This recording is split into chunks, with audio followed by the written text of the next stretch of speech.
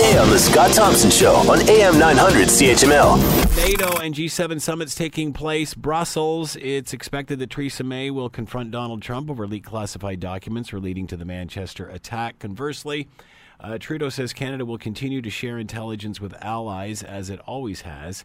To talk more about all of this and what could be happening behind closed doors, David Perry is with us, fellow and senior analyst, Canadian Global Affairs Institute, and with us now. Hello, David. How are you today? I'm good. How are you? I'm doing very well. Thank you for taking the time to join us today.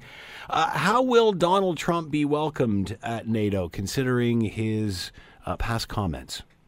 Well, given the reaction from the other heads of state when they were behind him while he was giving his lecture to them earlier today, I don't think all that well. He was I would have described his speech today as hectoring. Why would you say that? Many U.S. presidents, including his highly popular predecessor, have called on other allies to do more and share more of the burden, but they've done so a lot more politely, with a lot more tact, and done so also reassuring them that the United States is committed to the alliance, and I don't think that Trump was sending that message today. He was certainly lecturing them about the need to not only do more, but also reiterating the totally bogus claim that allies effectively owe the United States money because they haven't paid put in as much money into their defense as the United States would like, and NATO members have agreed to. But he, really interestingly today, did so without reiterating the United States pledge to support Article 5, the Common Defense article in NATO. What does this do to NATO, the credibility of NATO, even the atmosphere within? I think it's unsettling, and it's not going to do much to solidify NATO solidarity at a time when that's actually, I think, quite in need, given events in Eastern Europe and the different actions of the Russian government. I think that this is it's probably going to reinforce the fears amongst other allies that they need to be concerned about the United States in a way that Europe hasn't been for a long time, because I think the support to NATO from the United States is far more in question now than it has been in any time in recent decades. Does Donald Trump have a point, whether the tough talk works or not?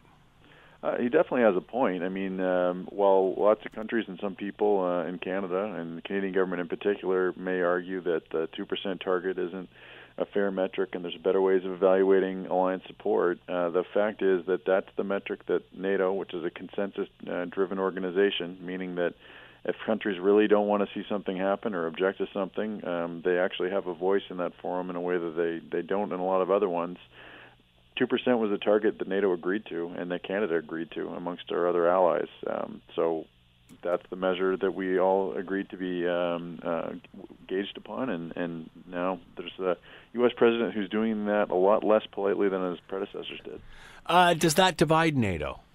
Yeah, it definitely does. Between the 5 countries that are currently meeting that target and about another half dozen or so that are pretty close, and the other members that are a long ways from it. And Canada is, unfortunately, in some unique company at the back of the pack. There's not that many countries that fall closer to 1% than they do to 2%, and Canada is unfortunately in that the latter category of having been under 1% for the last several years. Pointing to the other ways that we contribute, is that valid, or is that just making excuses for the fact we haven't hit 2%? It's valid. I mean, if you want to take a more fulsome measure of what contributing to alliance means, that we've contributed in the past, and we continue to be active today. We have troops on the ground in Eastern Europe, or I guess they soon will be in June as we take over leadership of one of the reassurance battalions in Latvia, and we've got ships in the Mediterranean currently, and we have had a ship there for the past several years as part of those reassurance measures. We've got aircraft that are doing Icelandic air patrolling right now, but at the end of the day, I think for a lot of members of the alliance, and certainly for this U.S. president, that stuff's all great, and that's expected as well, but they want to see the defense budget in a lot of countries go up. Want to hear more? Download the podcast on iTunes or Google Play and listen to The Scott Thompson Show weekdays from noon to 3 on AM 900 CHML.